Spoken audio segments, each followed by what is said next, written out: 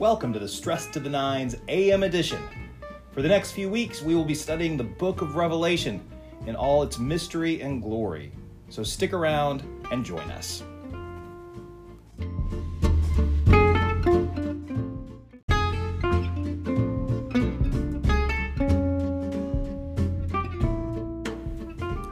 Thanks for listening to Stress to the Nines. Be sure to like us and review us on your favorite podcast platform. Thanks so much for listening. Until next time, peace.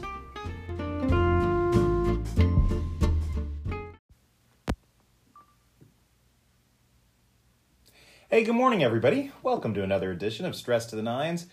It is Thursday, April the 15th, what is formerly known as Tax Day, but not this year.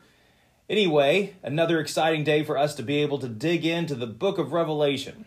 We are in our second day of taking a look at what John wrote to the church in Smyrna. This is by far the most friendly message that he had to send to the seven churches, the most positive regarding their behavior. But still and yet, there are things for us to look at as we kind of alternate between what they've done well and what they haven't done so well. In this case, they have really suffered in numerous ways. So we're going to talk about one of those specific ways this morning. So let's listen to these words from the book of Revelation, chapter 2, verses 8 through 11. And to the angel of the church in Smyrna write, these are the words of the first and the last who was dead and came to life. I know your affliction and your poverty, even though you are rich. I know the slander on the part of those who say that they are Jews and are not, but are a synagogue of Satan. Do not fear what you are about to suffer.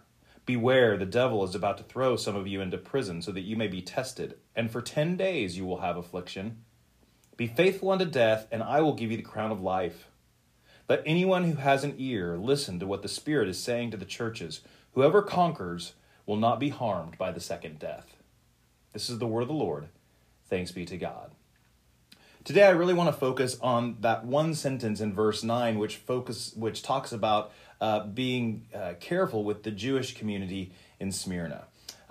So Christians in Smyrna, apparently, and throughout the Roman Empire, would often pass themselves off as Jews in the early life of the church. Why would they do this? Because the Roman Empire, to some degree, protected Jewish religious freedoms. They understood that Jews worshipped only one God, so depending on who was in charge and what the community was like, they wouldn't persecute them to the same degree that they might other folks, understanding that just let the Jews do what they do and there won't be a lot of trouble. As long as Christians were seen as a category of Jewish people, they enjoyed some protections.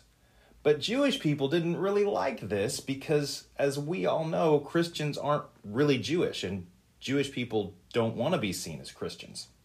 So, the folks in Smyrna had some problems with the Jewish community there. The thing I want to bring up about this passage is that this one and others like it have been used by the church and by Christians in subsequent centuries to excuse poor behavior or ill treatment or worse of Jewish communities in their midst. What this passage really does is remind us that those in power have an obligation to look out for those without power. In the recent centuries, Christians have held far more power throughout the West than Jewish communities have, and Jewish communities have borne the brunt of that Christian power, just as this Christian community bore the brunt of the power of the Jewish community in Smyrna.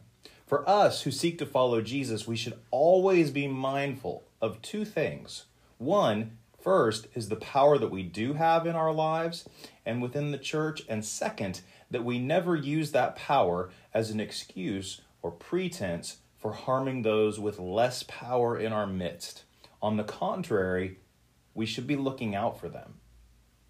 So let's consider that today as we think about this note from John to the church in Smyrna. Let us pray. Holy God, we are grateful for all that you've done for us, grateful for the ways in which you've guided and strengthened us. Help us this day to be mindful always of those in our midst who are in need of our protection and our care, those who need us to look out for them, and those whom we are obligated to look out for. Help us to understand the nature of community and the nature of existing in a world in which all people and all things are part of your creation. We offer this prayer in Jesus' name. Amen. Okay, gang, that concludes our Stress to the Nines for this morning. Tosh will be back tonight, and I'll see you tomorrow. Until then, peace.